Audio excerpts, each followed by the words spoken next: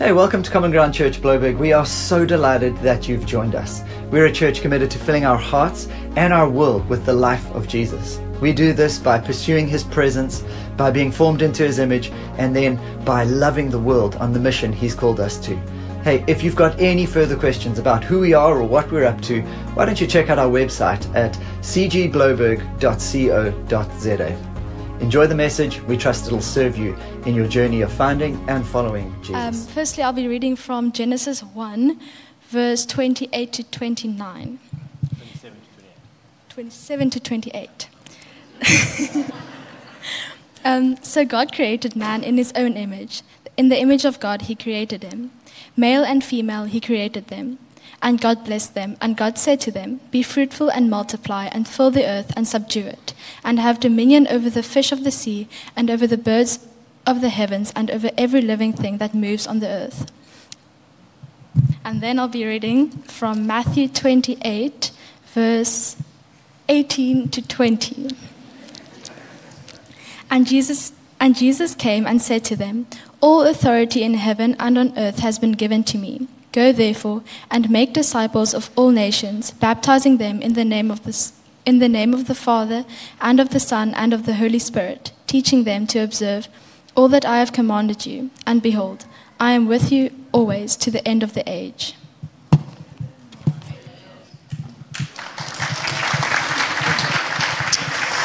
Well done. Greetings from Common Ground Sea Point. I just wanted to point us out on the map. We are over here. Behind the bush. I mean, you guys are big into your fauna and flora, but we look at you across the bay, and the last time I was with you, you were actually a Common Ground table view, and the venue was sort of flat, and it felt like a tennis match trying to look across from side to side, and it's just been fantastic to see God growing you and impacting a new suburb of Bloberg. Nix and Rog, thanks for the invitation. Privileged to be with you guys. These guys have traveled quite often out to Sea Point. They were with a bunch of church planters, I think the last time they were in the suburb. And in the early days when Sea Point was getting started, Roger and Nikki were the couple that had done it the most recently and kind of came and just shared all the stories of, the good, the bad, the ugly. And what we really appreciated about them was when they described the grandiose plans that fell flat, because often you just hear all the wins and you feel like the loser who isn't getting there. But these guys were just very gracious and said, "Hey, we tried some stuff, it didn't work, here we're going," and they really are a gift to the wider body. So thank you guys for the contribution you've made to us in Sea Point. And every time you look behind the bush, you'll remember the deposit you've made. I'm getting to speak about God and work, and as you know, whenever you want to talk about something, you Google it. So here we go. Here's the Google image for God and work. And what happens is there's autocomplete. In other words, this is what most South Africans look for when they look for God and work. They want some quotes. I've done this. You print it out, you put it on your laptop, and it motivates you for an hour or two. God and working out. That was an interesting one. Obviously, people wanting to know if it's biblical. It is, okay? Take care of your body. It's the one God gave you. God and hard work quotes. This comes up again. Hard work. Maybe there's some lazy people, like, I'm going to give them some God and hard work quotes. Often when we think of God and work, we think, okay, here comes hard work. And then the final one, God's work clothing, which was an interesting one. I don't know if those are some pastors wondering what to wear. I'm also aware, as Roger pointed out, that speaking about God and work in November in Cape Town is incredibly challenging. Let me let you in, if you're new to the culture of Cape Townians. We decided a long time ago that December and half of January pretty much need to go into November as well. That's just the deal we made. You will love December and the first half of January, so don't worry. Happiness is coming. But right now, it's not so nice. I want you to lean in, though, and stick with me, because the decisions made in this month actually are quite monumental, and we're going to live into them in 2024. Things like budgets, things like calendars, decisions that are getting made. At the peak of our exhaustion, we're kind of having to cast our minds forward, and you kind of, if you're not paying attention, can start living a life next year that isn't perhaps as thoughtful and non-anxious as you would like. It's a period of time where you can be very reactive, and whole area of God and work about, and also to provide some hope. I want to help you, is what I'm trying to say. Maybe you're sitting there and quite justifiably you're a guest. You're going, great, I'm coming to listen to a pastor talk about work. What is he going to like? Give me tips on what coffees to order during the day? He works 1 day a week. Like, how does this all work? I mean, I've heard it all, guys. I used to be a lecturer at the Graduate School of Business, and that was kind of what I did. And I used to be involved in ministry with these guys in Rondebosch. And when stepping into ministry 5 years ago, I thought my years of lecturing would come to an end, but it actually hasn't been the case. I'm still involved. Apparently, there's a lack of accounting/finance people who are prepared to teach. Most of them are out there making money in the world, and so I still have this little niche of like coming in and explaining the basics of what happens in the world of finance. And what I appreciate about that is I can be in a room with CEOs from around Africa who are trying to understand what's happening in the world post-COVID and have this big debate. And then I can also on a Sunday be with people who are involved in business. Perhaps they're looking for work. That's their work at the moment. Perhaps they're students. Perhaps they're business owners or employees at a whole range. And I can sit in these two contexts and I can bounce between them and I can actually realize that there's huge commonality between them. We're all searching for meaning. We're all searching for purpose. We're all searching for our one and only lives to count. One of the tragedies of South Africa's high unemployment rate is that if we think of good ideas in 30 years' time, we can't rush back and say, oh, we've got good ideas. Now you can pour your life into this. No, those 30 years have slipped through our fingers as a nation. You see, if you've got gold reserves in the ground, you can wait 30 years and then go dig them up when the price is right. But when it comes to your people, when it comes to image bearers, unfortunately, every day that ticks by without us understanding work and not being able to give it, whether it's paid or unpaid, is a lost opportunity. And I've got a deep desire, in whatever way I can, to stir us up as image bearers, male and female, made in the image of God, to not just make our lives count as if this is some project self, no, to help our brothers and sisters and our neighbors and nations. So we're going to leave Google and we're going to get stuck into God's word. And 3 points as always. Work is God's idea. It's not devil's idea. It's hard, and it's worship. So Caitlin read for us from Genesis, and I will pop that up on the screen. Work is God's idea. Incredibly, God created man in his own image. Up until that time, a lot of what happened in the world was people went around and would make God in their image. They would kind of think of a God, and they would have statues, and they would have medallions, and they would put these gods up. And wherever you walked into new territory, you'd look and say, oh, that's obviously the God they believe in. But the God of the Bible did something different. He said, no, I'm going to make male and female in my image. And instead of looking at statues and posters, you're going to look at them. You're going to look at their lives. And they're going to communicate what it means to live in the God of the universe's creation. That's what he did. He gave us his image, which is an incredible gift. I don't know how many of you were around in the 1990s. I was. And I was an impressionable teenager, and there was a guy, Andre Agassi. I want to put Andre Agassi's photo up for you. It's from an advert. Maybe it hasn't been downloaded. That's fine. I'll relate it to you. He was a tennis player. There was Pete Sampras, who's old school, traditional. And Andre was like punk rocker, take my shirt off. And he did an advert where it said, image is everything. Image is everything. Doesn't matter if I win the match. It's just as long as I look good. He got a lot of abuse for it from Canon, but that message has seeped into all of us. What image am I portraying? When I'm working, have I got a job that gives me a good image? Here's the bottom line as we read Scripture. You don't need an image. You have an image. You don't need an image. You have an image. You have the image of God. And not only that, He blesses us. His heart towards us is blessing. We can anticipate His presence. The abundant life. You can anticipate creating dots or connecting dots that no one else has, an ability to find solutions, to have energy, to have unique gifts.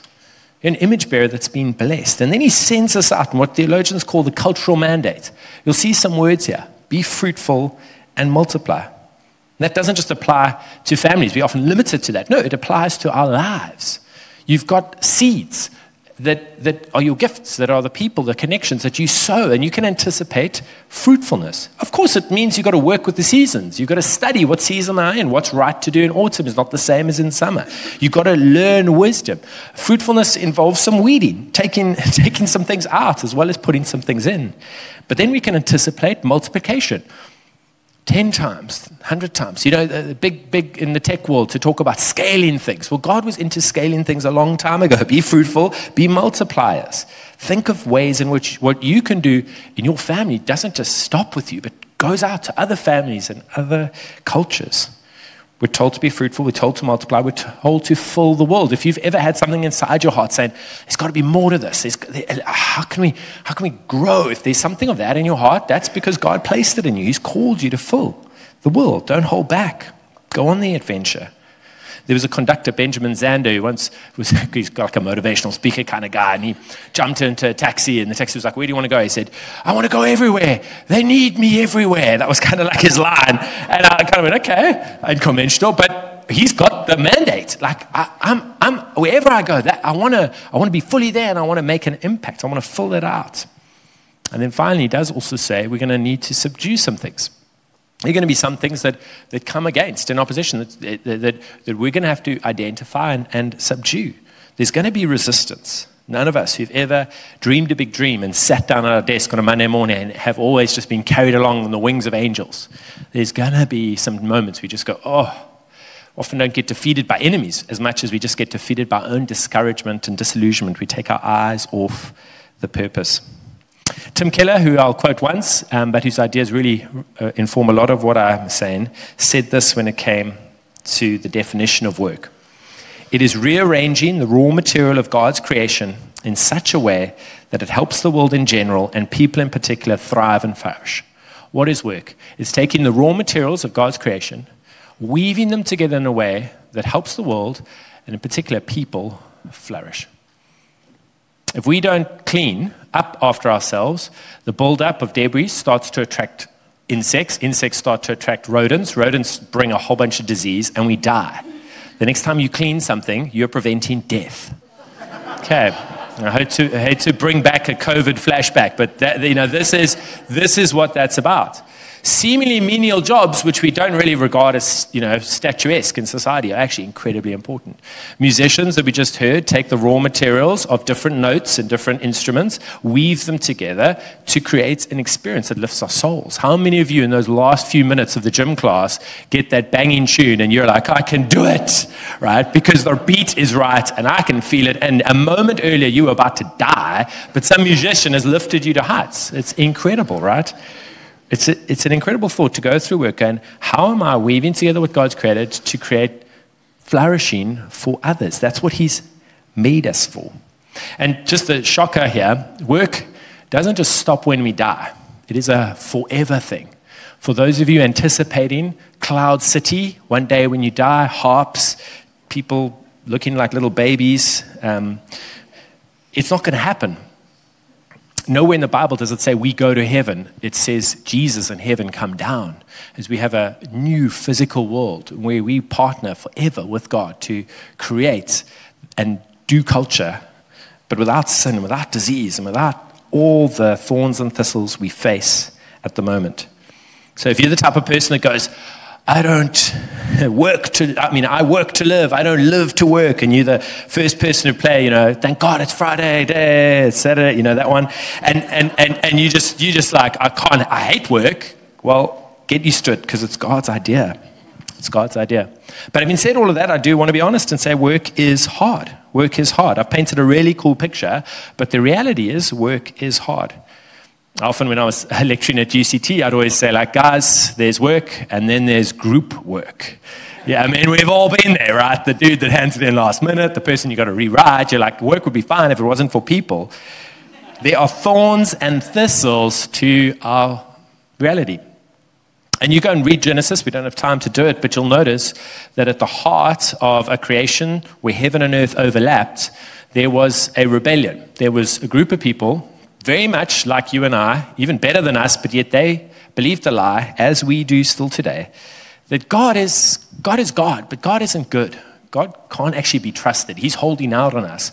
And so whilst I'm kind of appreciative that I'm created, I have to take things into my own hands when it comes to looking out for myself. I have to make things happen.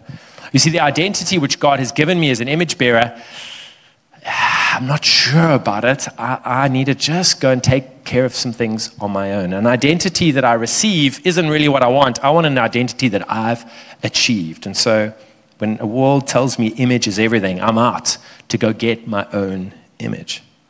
The sadness, of course, is that anything you receive from God doesn't actually need improvement. And so it's a lie, but we believe that lie.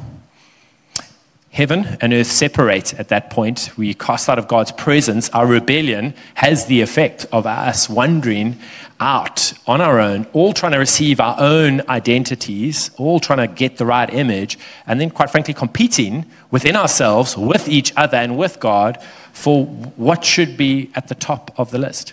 I often joked with my university students saying, first year, it's all about the party. You know, you come out of school, you're like, party. Second year, like, oh my gosh, I put on a lot of weight partying. It's the year of fitness, brew. And you get stuck into that. Year number 3 comes, oh my gosh, people are going for job interviews. I better get my academics straight.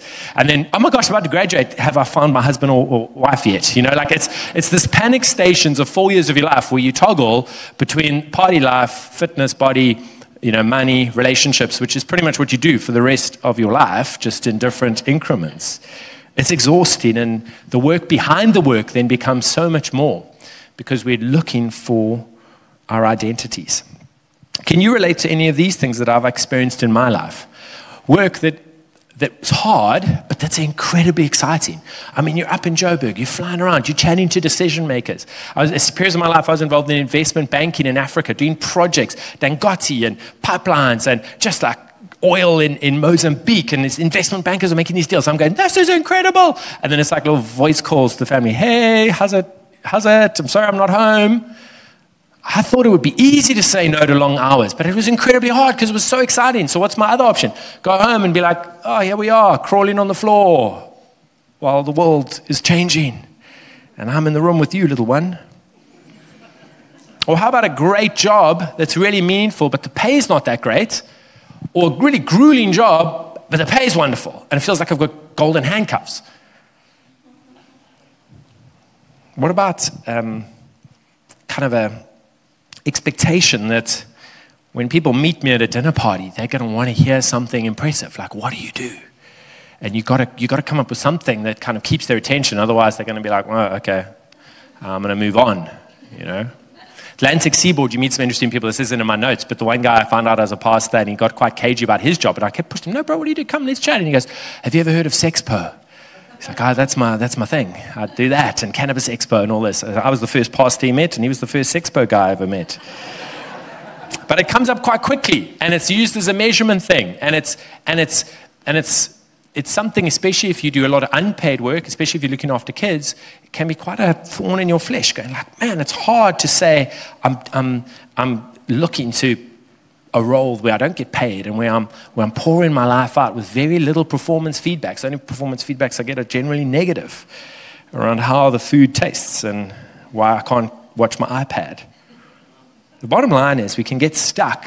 We can get stuck in a world that's telling us work has to do all the heavy lifting in our identity. Image is everything, and your work is your image. I often joke to my students, you're studying to be a CA, you're studying to be an actuary. No one questions you. Everyone just stands and goes, whoa, well done.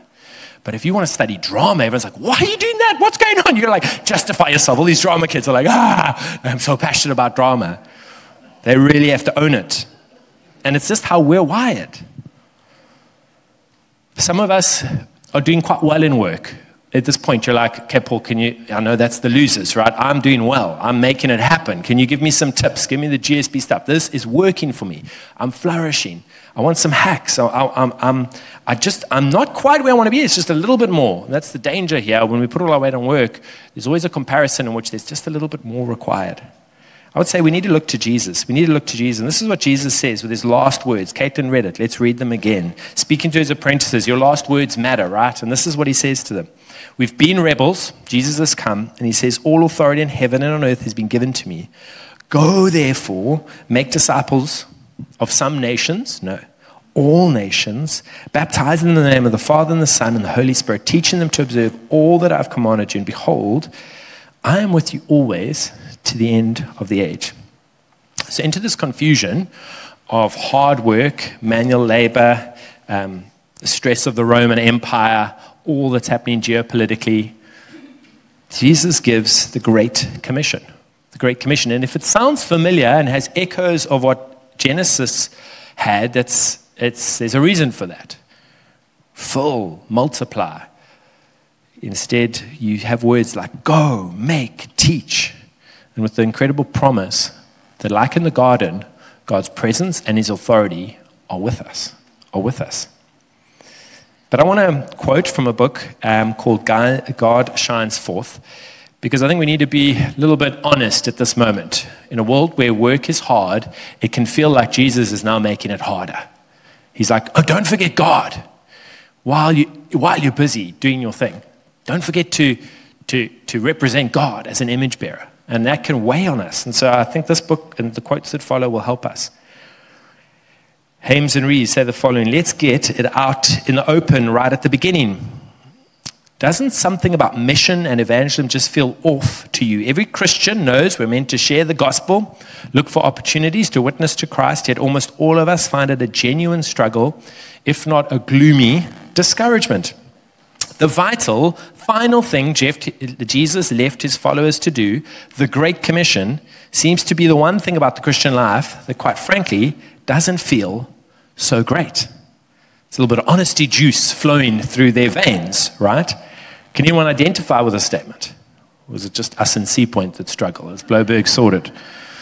I'll read on. He says, if we believe that God is simply out to impose himself on the world and suck it dry of glory and praise, then we will never love and want to share him.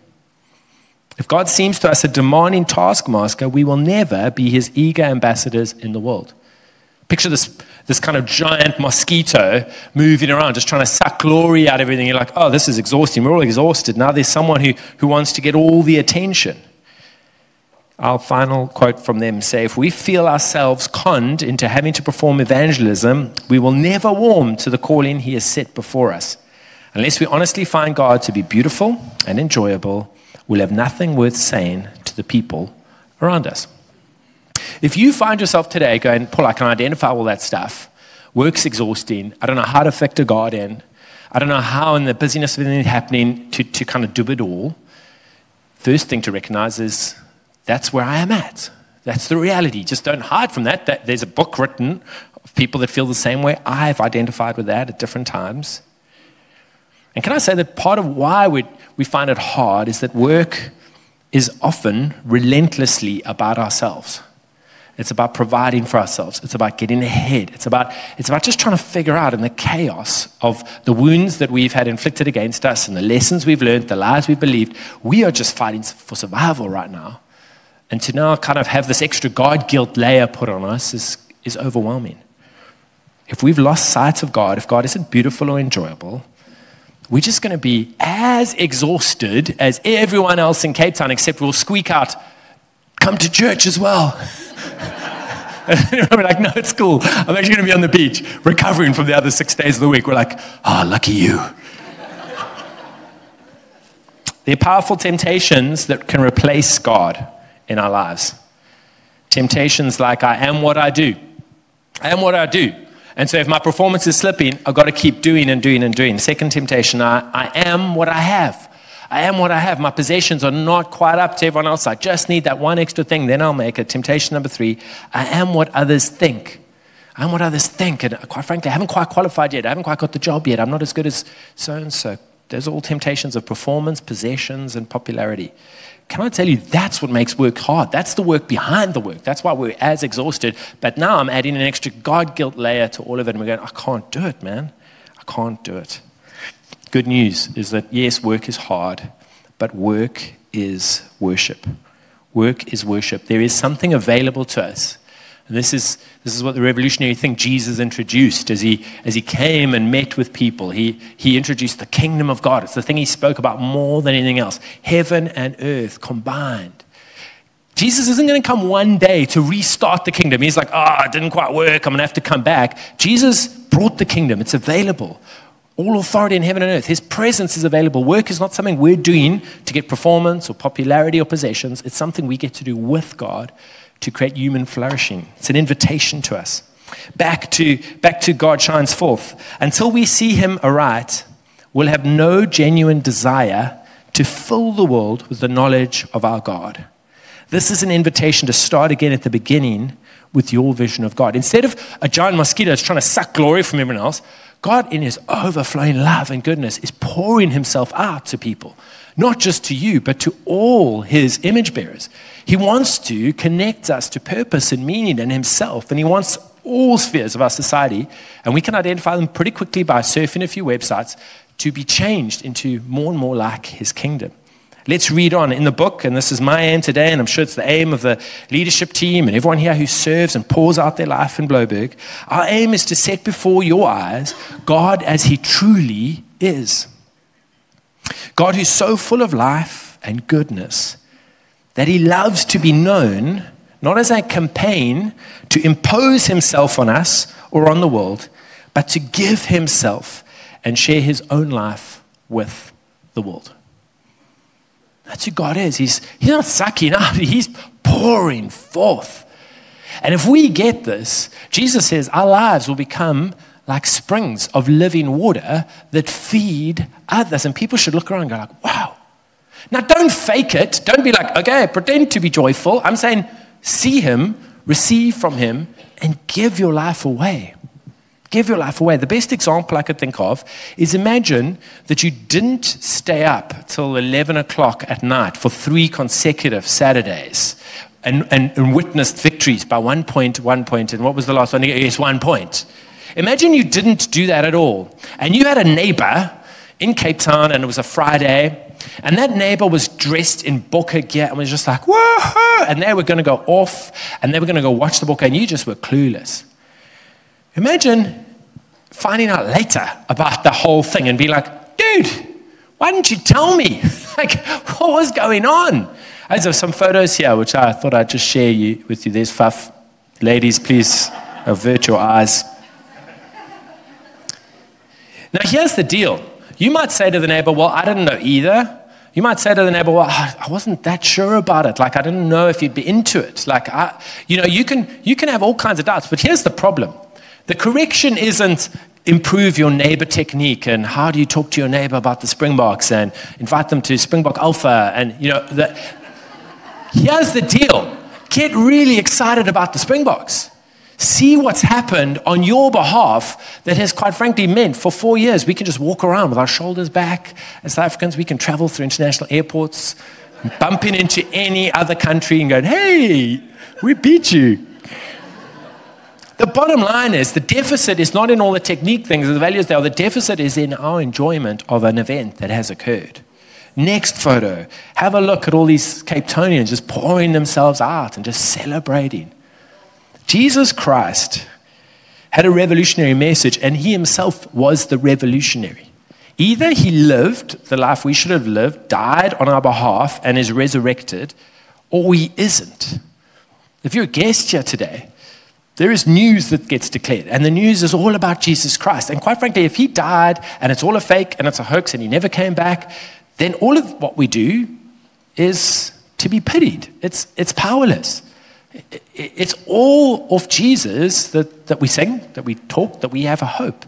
Our faith is in Jesus, not in church, or even in one another, as good as community is. It's he that we've placed as the head of the church, and it's in him that we look. And either this changes everything, and we gather like this regularly, and we celebrate, and we go, because of this, life is different, or not. That's the basis for everything. And what Jesus said, interestingly, is, for my kingdom to come, it requires you to align with my kingdom. And how you do that is not by going through some archery drills and proving yourself. Now, how you align with my kingdom is you surrender your kingdom and you enter my kingdom. You confess bankruptcy on your kingdom and you go, I'm not trying to chase popularity, possessions, and I'm aligning with you, Jesus. You're my representative. Just as Adam fell and rebellion entered the world, Jesus, you now represent me as the true and better Adam, and I'm aligning with you and I'm following you. I want to be with you, become like you, and do what you would do as you guys have there. It's all about the good news of Jesus Christ. That's at the center, and I'm aligning now with you. And Jesus in another place said to us, hey, are you weary? Are you tired? Are you a Cape Townian in November? It's like, yes. He said, come to me and I will give you not a mattress, but a yoke, an instrument of work. I'm tying you to me, and I'm getting you going with the great adventure of not waiting for heaven to come again, but of building my kingdom with me. Take my yoke upon me. He has things for us to do. In light of what he's done, he has things for us to do. Ephesians 2:10 says that he's prepared good works in advance for us to do. Not good works that we have to prove ourselves with, good works that he's prepared for us to do. When we return to God, when we align with Jesus, we're restored to purpose. So his kingdom coming and work, although still with challenge and hard, becomes worship. Practically, I'm sure there's some people in this room that have learned how to work well. Don't be shy in life group to share the lessons you've learned, to help one another. Great books are available, great things that have helped you be someone who doesn't go, oh, sorry guys, this isn't spiritual. No, it is our mandate to go and fill the earth and to make disciples. Are you teaching what you're learning? Are you serving others beyond yourself and your family? Think of those stories of like old stonemasons, and they're like chipping at the rock, and the first one's like, I'm just making rocks so I can get bread on my table. And the next one's like chipping at the rock. It's like, what are you doing? It's like, no, I'm learning from the master craftsman how to make rock. Okay, not bad. The third one's like, what are you doing with your rock? It's like, I am building a cathedral. You just know at different stages of our lives, there's just pure, I've got to just get bread. Other times like, well, I'm learning some stuff. Other times it's like, I'm getting the bigger picture. It's been restored to me. And it's not project self, guys. It's just a glorious thing that, especially in our country, what a thing to give our lives to, creating employment, dealing with that unemployment I spoke about, getting people purpose and life. That image bearers want to contribute in a paid or an unpaid way. There's incredible stories of the Puritans in England that saw the pubs and the ale houses and said, we've got to do something about it. Instead of like having placards and going, no to alcohol, no to alcohol, they said, I know what'll compete. And they started hot chocolate bars. Like, come have hot chocolate instead. It's like a sensible option. I like it. Cadbury's. That's where Cadbury's came out from. And at those hot chocolate bars, some guys got together and they were chatting in hot chocolate. They said, my ship sank. I've lost everything. The other guy said, well, geez, I'm sorry about that. And they said, hey, I've also got ships. And they said, why don't we start taking fractional ownership of each other's ships so that if one of them sinks, you'll get compensated by my ship that didn't sink. This is how Lloyd's of London got started. This is how the insurance sector kind of got up and running in a hot chocolate bar, started by Christians. Incredible stories of societal transformation. Actuarial profession, look it up. It was a Scottish minister that was trying to work out how to save for retirement for pastors in Scotland that got the whole actuarial profession up and running, trying to work out how long is a pastor going to live for. It's like, not long, buddy. Life was hard. Life was hard for that guy. The bottom line is, and I'm not even, when I saw those Springboks, and I might be like patriotic green here, but when you see them praying with the Tongans, and you see the humility, and you see them acknowledging God, Peter, Steph, Totoy, these guys are people, I'm sure there's other stuff, but there's just a culture there that said, we're going to put God at the center, and we're going to follow his kingdom, and the kingdom's going to come. And, if we'd lost, hey, that still would have been the kingdom. The point is, it's about putting him at the center. My final slide, which I want to put up, is let's go to Pete. This is Pete Scazzeri. He says, when I ask people, tell me about your wishes, hopes, and dreams, they're often speechless. Why do you ask? They respond. Isn't my only wish, hope, and dream supposed to be to serve Jesus? Not exactly. God never asks us to annihilate the self. We're not to become non-persons when we become Christians. The very opposite is true. God intends our deeper, truer self, which he created, to blossom as we follow him. All those false images of popularity and possessions and all that stuff, that needs to die. The false self needs to die. That's the call. God, you become more and I become less. We need our false selves to die. But the true self, the image bearer that God made you and the gifts he's given you and the things, the contributions that you alone can give with your unique fingerprints, that needs to come surging forth. That needs to be represented in this community. Otherwise, our body's not going to be fully the body that he's called us to be. And now my final slide, the redemptive edge. That I find in my life, I hover on the far there of comfort. This is John Tyson out of New York, his graph. I love comfort, and often my biggest obstacle to this whole thing is just like, it feels uncomfortable. Do you know if you start to change, there are going to be people in your life that are going to express concern. They're going to say things like, hey man, you're wrong for changing, and here are the reasons why. Like, don't take this God stuff too seriously. Here are the reasons why. Then if you really go for it, they're going to start cautioning you. Hey buddy, change back soon, otherwise, we might not accept you back. if you really start going far along the graph, they're going to say, if you don't change back, here are the consequences. We're now in outright criticism about what you are up to with your one and only life. You're wasting it, following Jesus as you are. But what I'm wanting to show is that if you go to the redemptive edge, the part of life where the kingdom happens, you're giving up comfort, but you're getting so much more. You're getting the kingdom. You're getting where Jesus used to hang out. Have a look. If you look at Jesus, he used to go to Samaria, the biggest opponents. He went to the Decapolis, which is where the tribes of Manasseh, which again were huge enemies of Israel. That's where he hung out. The road to Emmaus, the disciples had left Jesus. They were like, I'm on our way out. Jesus goes and finds them there. The Great Commission, the book of Acts, which you guys have been reading throughout church history, you see Jesus didn't hang out in the holy huddle. He went to the edge. He hung out where the kingdom was. And look at the criticism he got. He got a lot of criticism. Hey, Jesus, you're eating with sinners. Why? You're spending time with women. What are you doing with our traditions? We've got all these traditions. You're throwing them away. Why did you choose those guys and gave them the Great Commission? I mean, they're not the cool university lecturers, you know. I wouldn't have started with those guys, but you did. Cost of discipleship is high. People are dying, and the outsiders are included. Can I tell you that often in our lives, the degree of boredom we feel that then results in unwise choices and kind of just like flopping around and not knowing is because we haven't actually embraced this call to go to the redemptive edge, out of comfort into the pattern of Jesus doing what he would do. But don't do it on your own. Do it in community. Sacrificially serve others. Not those hot chocolate bars, whatever they look like. Reform education. Our nation is crying out for a community of people that gather and who see the kingdom come in incredible ways. We do this because this is what God did, right? In the garden. He got his fingers dirty, and out of dust, he created each and every one of us. He wove together the raw materials of creation, and he continues to weave together our broken lives, place us in a body, and to create human flourishing. At what cost did God do this? He did it at the cost of his son. Jesus Christ didn't just live a great life. He died the death we were owed. He was disintegrated so that we could be made whole. And he said, as we already referred to, it is finished so that we could get started with the kingdom. As a response, I'm going to call the band up now. And can you guys stand with me? I'd love to just pray for you. And I'm going to read a prayer that comes from the Center for Faith and Work. They did a better job than I ever could of trying to articulate a prayer of commissioning over each and every one of you here. No matter where you find yourself, whether you're looking for work, whether you're studying for work, whether you are a teacher in the school or a business owner, here's just a prayer before we come to Christ of commissioning. And this is a prayer where hopefully you can align your hearts with the idea that work is God's idea, and it's best done when we place it in his hands. Let's pray together before we sing. Father God, we thank you that you are always present, always moving, and always faithful to your children.